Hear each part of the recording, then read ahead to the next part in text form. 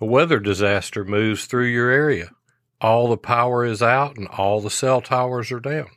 All normal communications are down.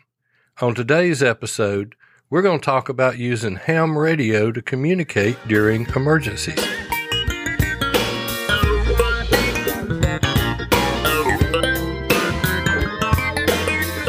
Welcome to the Practical Prepping Podcast. We're helping everyday people become prepared for whatever emergencies come our way. Where gear is good, but knowledge is better, because the more you know, the less you have to carry. We're your hosts, Mark and Krista Lawley. Hello and welcome to episode number 392. We are here to help everyday people become prepared for whatever emergencies come our way.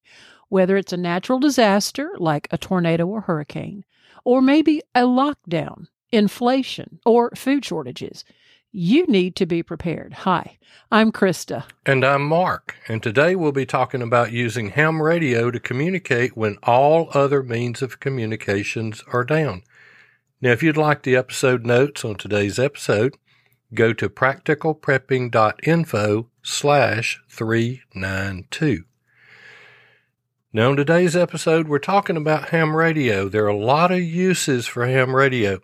Not only is it just a lot of fun to play with ham radio. It's a great hobby. It's a great hobby, and there are a lot of places that ham radio get used for public service. It's used after hurricanes. It's used after tornadoes, when the power's out, communication towers are down. There's a lot of information that's being passed by ham radio.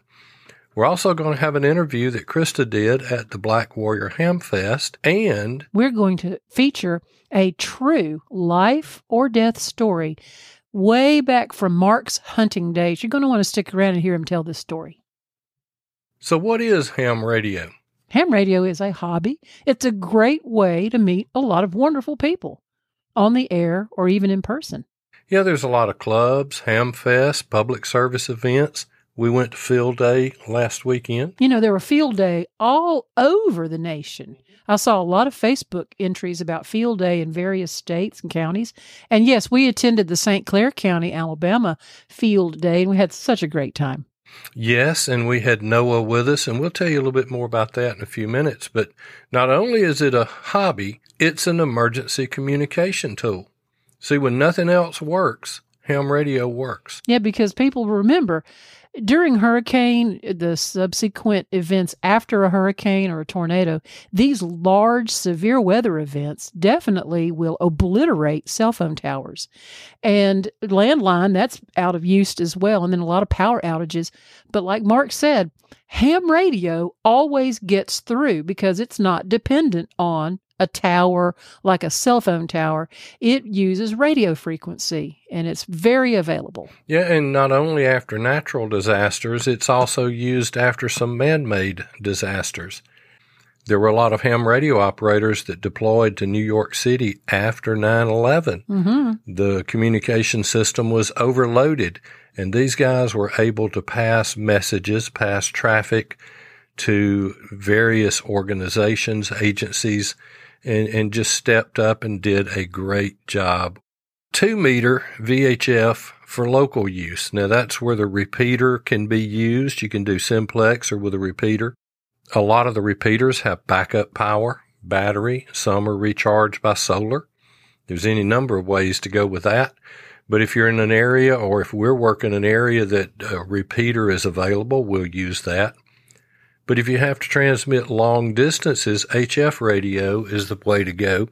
It's a radio to radio, and it depends really on the ionosphere because you're bouncing it off of the various layers of the ionosphere. To give you a good example of this, the hurricane net, and that's exactly what it's called. The hurricane net is activated anytime there's a hurricane within 300 miles of land. Doesn't matter where.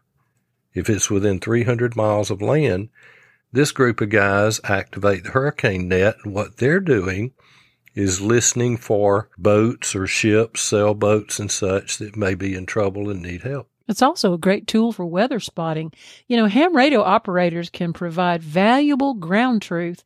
They can talk about what they're viewing in terms of the weather as it's formulating in a real time. They can also talk about the after effects, like the extent of any damage, straight line winds, funnel clouds, hailstones, that sort of thing. They can also help with the location of survivors and transmit information about the availability of local resources. We saw a lot of that in St. Clair County after the April 11th tornado of 2011, and we had ham radio operators that lived in the impact area, and they were able to locate some folks that were injured and being able to get medical help on the way. And they were cutting the roads out as the public service people were cutting the roads in. So they were able to get help to those folks even sooner. I noticed that when there's a storm event that's being forecast, a lot of times these local ham radio clubs will go ahead and activate their members who are available and can go ahead and report to either the EMA, the emergency management agencies, or to the local shelters where they know they can take their handheld radios and they can begin to transmit information from radio to radio as people are coming in. So I know that's also something that's vitally important. So ham radio does get used in disasters a lot. And so many times Mark and I will talk about ham radio and disasters because it is, in most cases, the only form of vocal transmission. When there's no other way outside of jumping on a horse and riding, you've got to be able to ham radio. And this way you can also get messages across the country or even the world if necessary. And we provide emergency communications for various groups and agencies.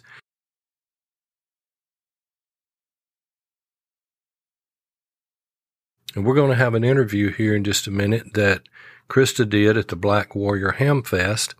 And you're going to hear that after a major disaster, and it happened to be that April 27th of 2011, that ham radio operators were providing the communications for the sheriff's department, the police department, the fire department, and the ambulance company. Mm-hmm.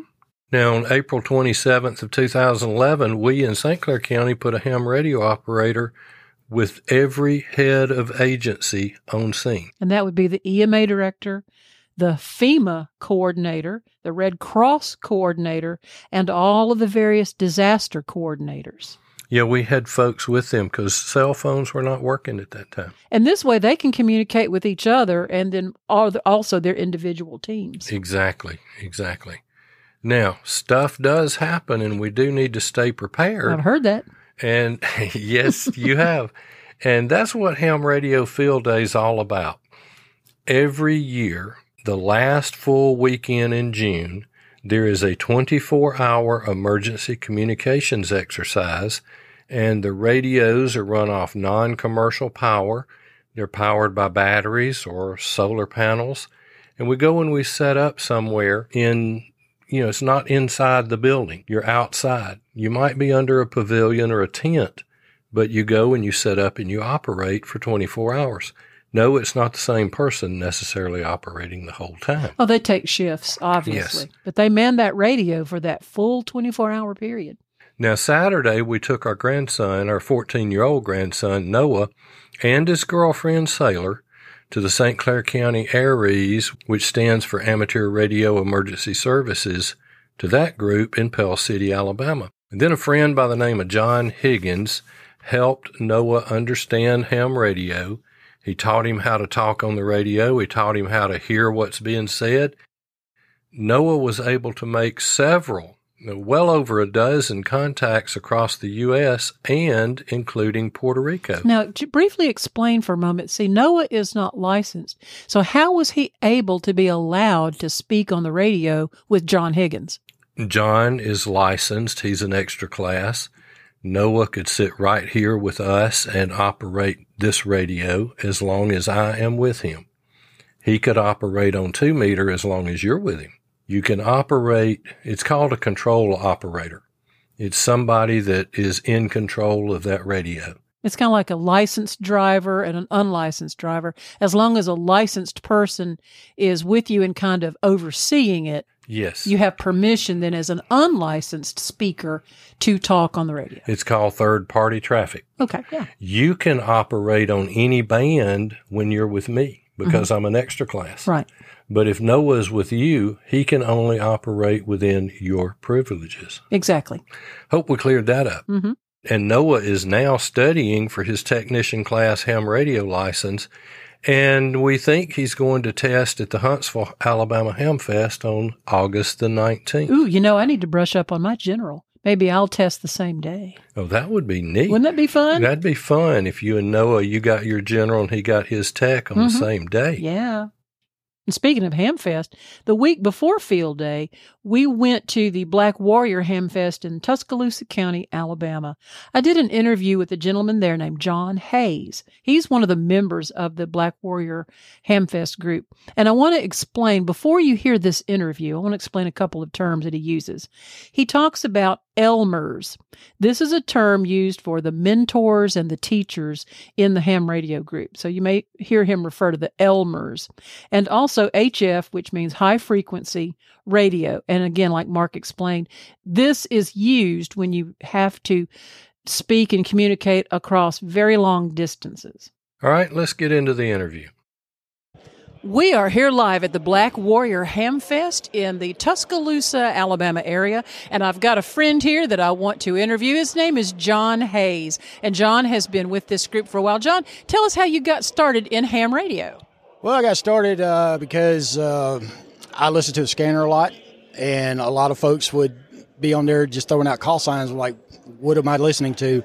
So I finally asked somebody, and they told me what it was, and I started studying. And I studied hard. I'm not a good test taker. So I passed it, and I was like, yes, I passed it. So I started getting out there, and then all these guys that I'm in the committee with here are all my Elmers, so to speak. Okay. They have basically held my hand the entire time and taught me everything I know. So I wanted to get into this. I told them, I want to get into the EMA side where we go out there and do emergency communications. Yes, come on out here. So I started doing that. Then they asked me to be on the Hamfest committee. I'm like, this is going good for me here. So, I've been. This will be our, I think, fourth year, it'd be our fifth year, but our fourth Hamfest because 2020, Everything shut down. Yeah, we couldn't do anything. So, but this year's been a pretty good year for us, and we're just coming here to have fun this year, and so far so good. That's awesome, John. Now, I think I overheard you saying you're also an EMT. I am a emergency technician at my job. I'm what you call a first responder there. When somebody gets hurt, go find Hayes. Okay. That's where I just run to them and see what's going on. So, all right. So talk to us a little bit about why you think ham radio would be so important to have in a time of, say, like a storm disaster. What could possibly happen? Cell towers will go down.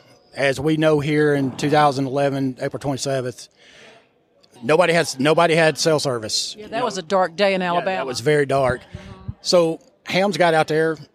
They were the communications for the sheriff's deputies, for the police department, for the fire department. They were dispatching people where they needed to be. So when the power goes off and you got batteries, hams are still up regardless. Right. As long as those batteries are staying up, and most hams have solar panels.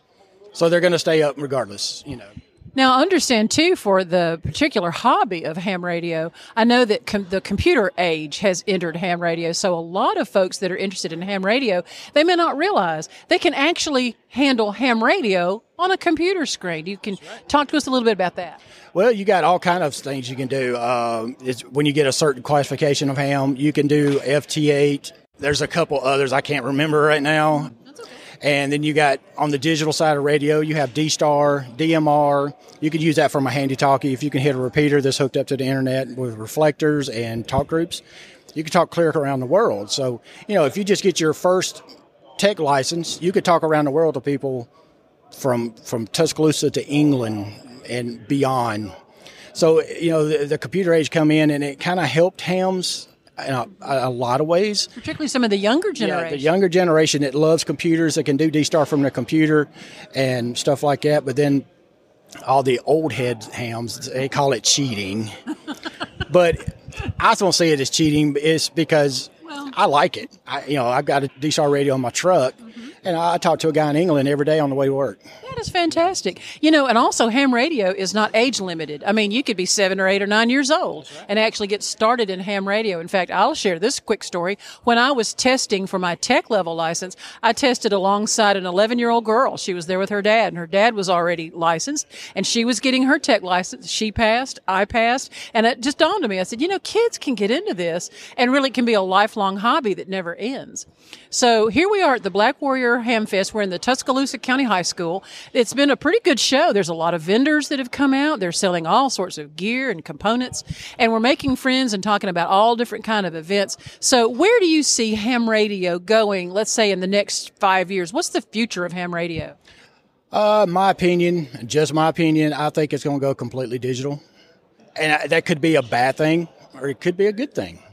With all the younger hams coming in that can do computer stuff like that, you can build your own D-Star reflectors and stuff like that. So it's going to become remember the old America Online type of deal. Yeah. You can make your own chat room with a D-Star radio. It's probably going to come to that. I've been reading a lot of forums saying that. But I think HF radio is going to always be around because you can get out with HF, low power. You know, just a reminder, ham radio operators actually spoke to ham radio operators on the International Space Station. So it's not only just the atmosphere is the limit. Literally, you can talk to outer space. So I want to thank John, our friend over here at Black Warrior Ham Fest. We've had a wonderful time setting up with our table at practicalprepping.info. Go to our website, check out our podcast. We have had a fabulous time. John, thank you for this time. And any other things you want to say toward ham radio in this area? And where can people that are in the Tuscaloosa or Northport area, where can they find you? Well, they can find me, blackwarriorhamfest.org. Just go there. The site's going to be up pretty much year-round. You can send I think you can send an email through there. I'm not sure. But you can get us one way or the other. They have a Facebook group, Black Warrior Ham Fest. You can get us on there. We're not hard to find. When do you meet? Is it a regular meeting time? We only meet when it's getting close to just a committee ourselves. We meet when it's getting pretty close to Ham Fest time. Awesome. But there's 2 clubs in Tuscaloosa. There's a TARC and there's a WARS, WAARS. Because both these clubs are kind of one. We're all one brotherhood. Sounds good. So there's a place for you if you're in this area. Check out ham radio, amateur radio. You do have to have a license to be able to operate it. They can fill you in on all the details. Find them at blackwarriorhamfest.org. Thank you, John. Thank you. It's been a hoot. All right. Bye-bye now. All right. Hope you enjoyed that interview. And speaking of Ham Fest, we will be at the Huntsville Ham Fest with a table for the podcast. So if you go to the Huntsville Ham Fest, stop by and meet us. We would love to meet you. Absolutely. Please come. It's going to be at the Von Braun Civic Center. And I believe it's August 18, 19, 20. I think 18th is just the Friday night private dinner meeting. The main thing is 19, and it'll be 19th and 20th. So right. It's a big, wonderful show. We've gone just as spectators for several years, but this time we're going to be one of the vendors, and so we're excited about that. And we're going to take some money and may bring home some things. We might. We've experienced food shortages in the grocery stores from supply chain issues. Now we're hearing from farmers how food harvests are decreasing and will likely get smaller. We could find ourselves staring at empty pantry shelves or standing in food lines. Yes, it could happen in America. That's why survival food is more important than ever.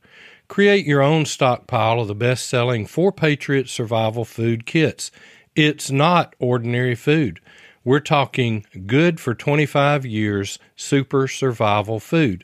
This is that next tier level of food storage we've talked about on the podcast. These kits are compact, sturdy, water-resistant, and stack easily. They have delicious breakfast, lunches, dinners. You can make these meals in less than 20 minutes. Just add water, simmer, and serve.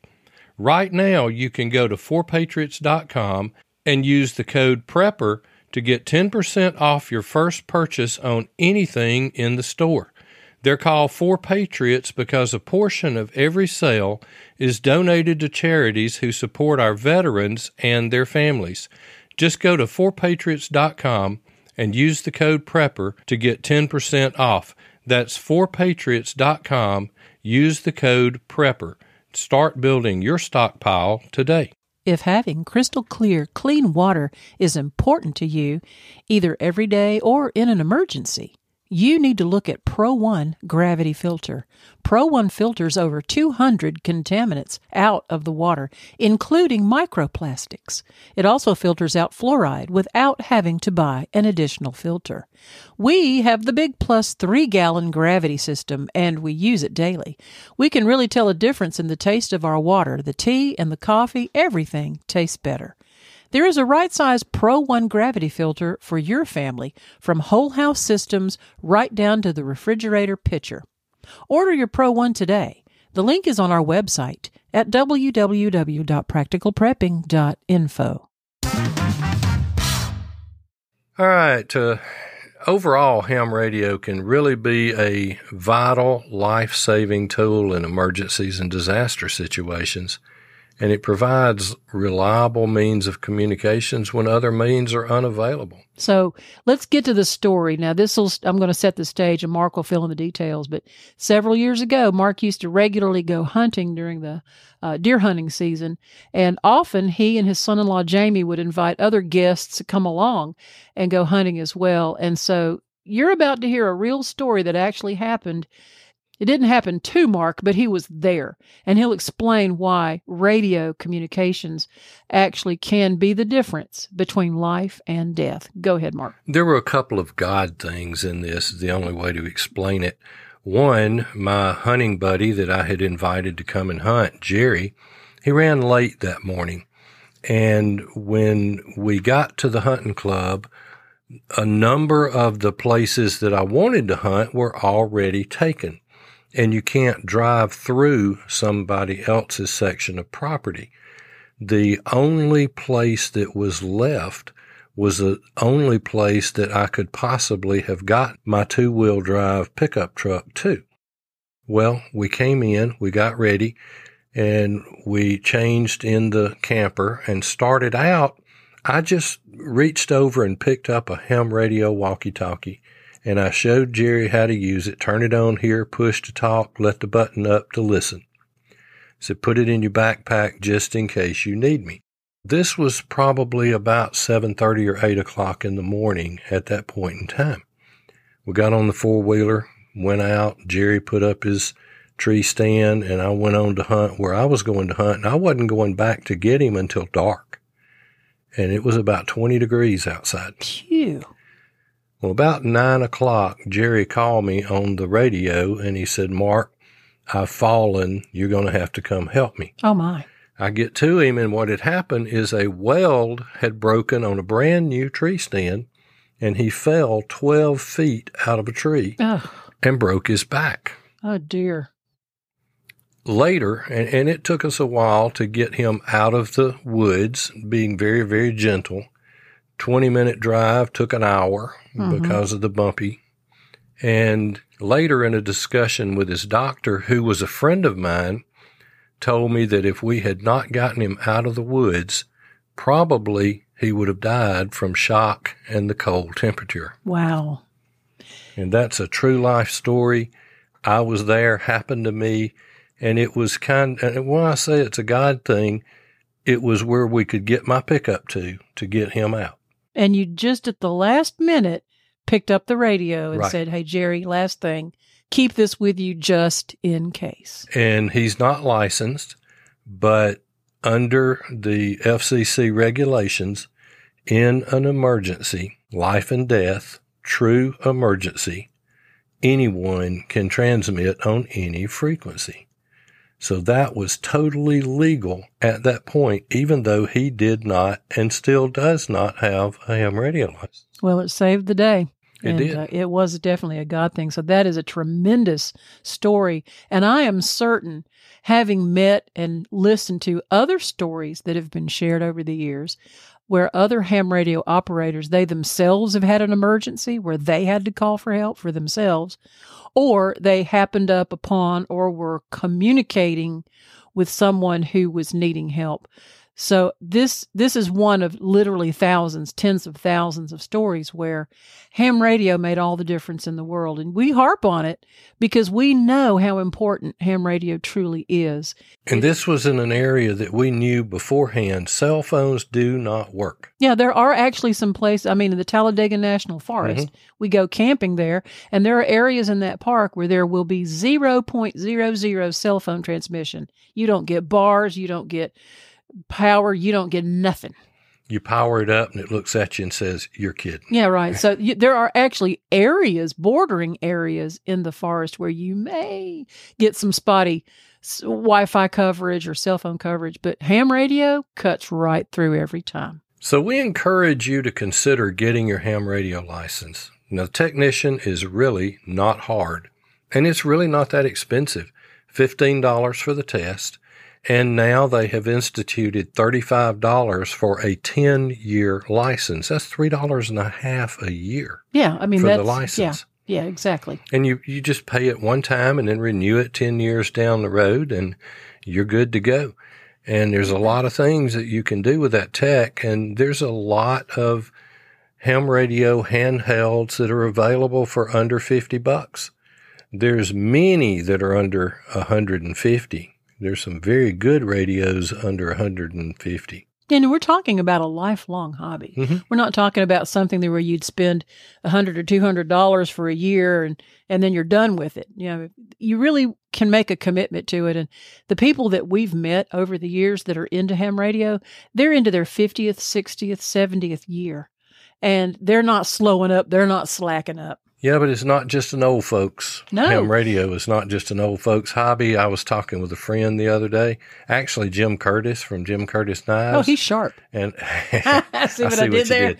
And I mentioned ham radio. He was asking about some communications, and he said, "I'm not old enough for ham radio." Well, he's mistaken because ham radio is really taken off. In fact, the day that I tested for tech, another young lady across the table from me was testing. She was 11 years old, and she'd been studying, and she passed and got her tech. We got our tech license on the same day. And another aspect of ham radio is the fact that you can use a computer now. You can do some digital echo link, which is a very exciting type of way to do it. You can do Echo Link just with your handheld. Well, with your handheld, but I'm saying that... Or with the computer. I talked from Birmingham, Alabama to Birmingham, England on a handy-talkie. Harry, there you go. Using Echo Link. Now, I was only talking 7 miles to the repeater. And then I was using the Echo Link internet to get to England. Mm-hmm. And came out on the repeater there and talking to a guy driving around in his car. Well, I think that the computer aspect is going to be very attractive to a younger generation you and I were not raised on computer. And there are some things that you can plug your computer into your radio, and you're doing packet radio. You can do slow scan TV. Imagine sending television images across ham radio. Well, you can do that. You can also be hearing impaired, and you can type on ham radio on the computer. Mm-hmm. And so there's ways that you can communicate that they'll find a way that ham radio is going to work. So there's a place for anybody of any age. Oh, yes, absolutely. And it's really not that hard. Now, if you don't want to get into ham radio, just for emergency purposes, consider a GMRS radio. And whatever you do, at least get a handheld with an upgraded antenna. With either one of those, you'll be able to talk. GMRS is very popular. There are GMRS repeaters in various places. They're really not uncommon at all. Now, we have several episodes on ham radio on the podcast already, and some of those include the various radio services, including ham and GMRS, and we'll link all of those episodes in the episode notes at practicalprepping.info/392. We have really enjoyed you being right here with us today. We enjoy you spending your time with us, and we hope you've learned something, or at least have more information than you did when you started. And we're going to put the links to everything we've mentioned in the episode notes, practicalprepping.info/392. And if you find value in the podcast, would you consider giving a little back by buying us a cup of coffee? You can use the link on the front of our website, practicalprepping.info, and we sure will appreciate that. And as Krista always says, stuff happens. Stay prepared. and we'll see you next time.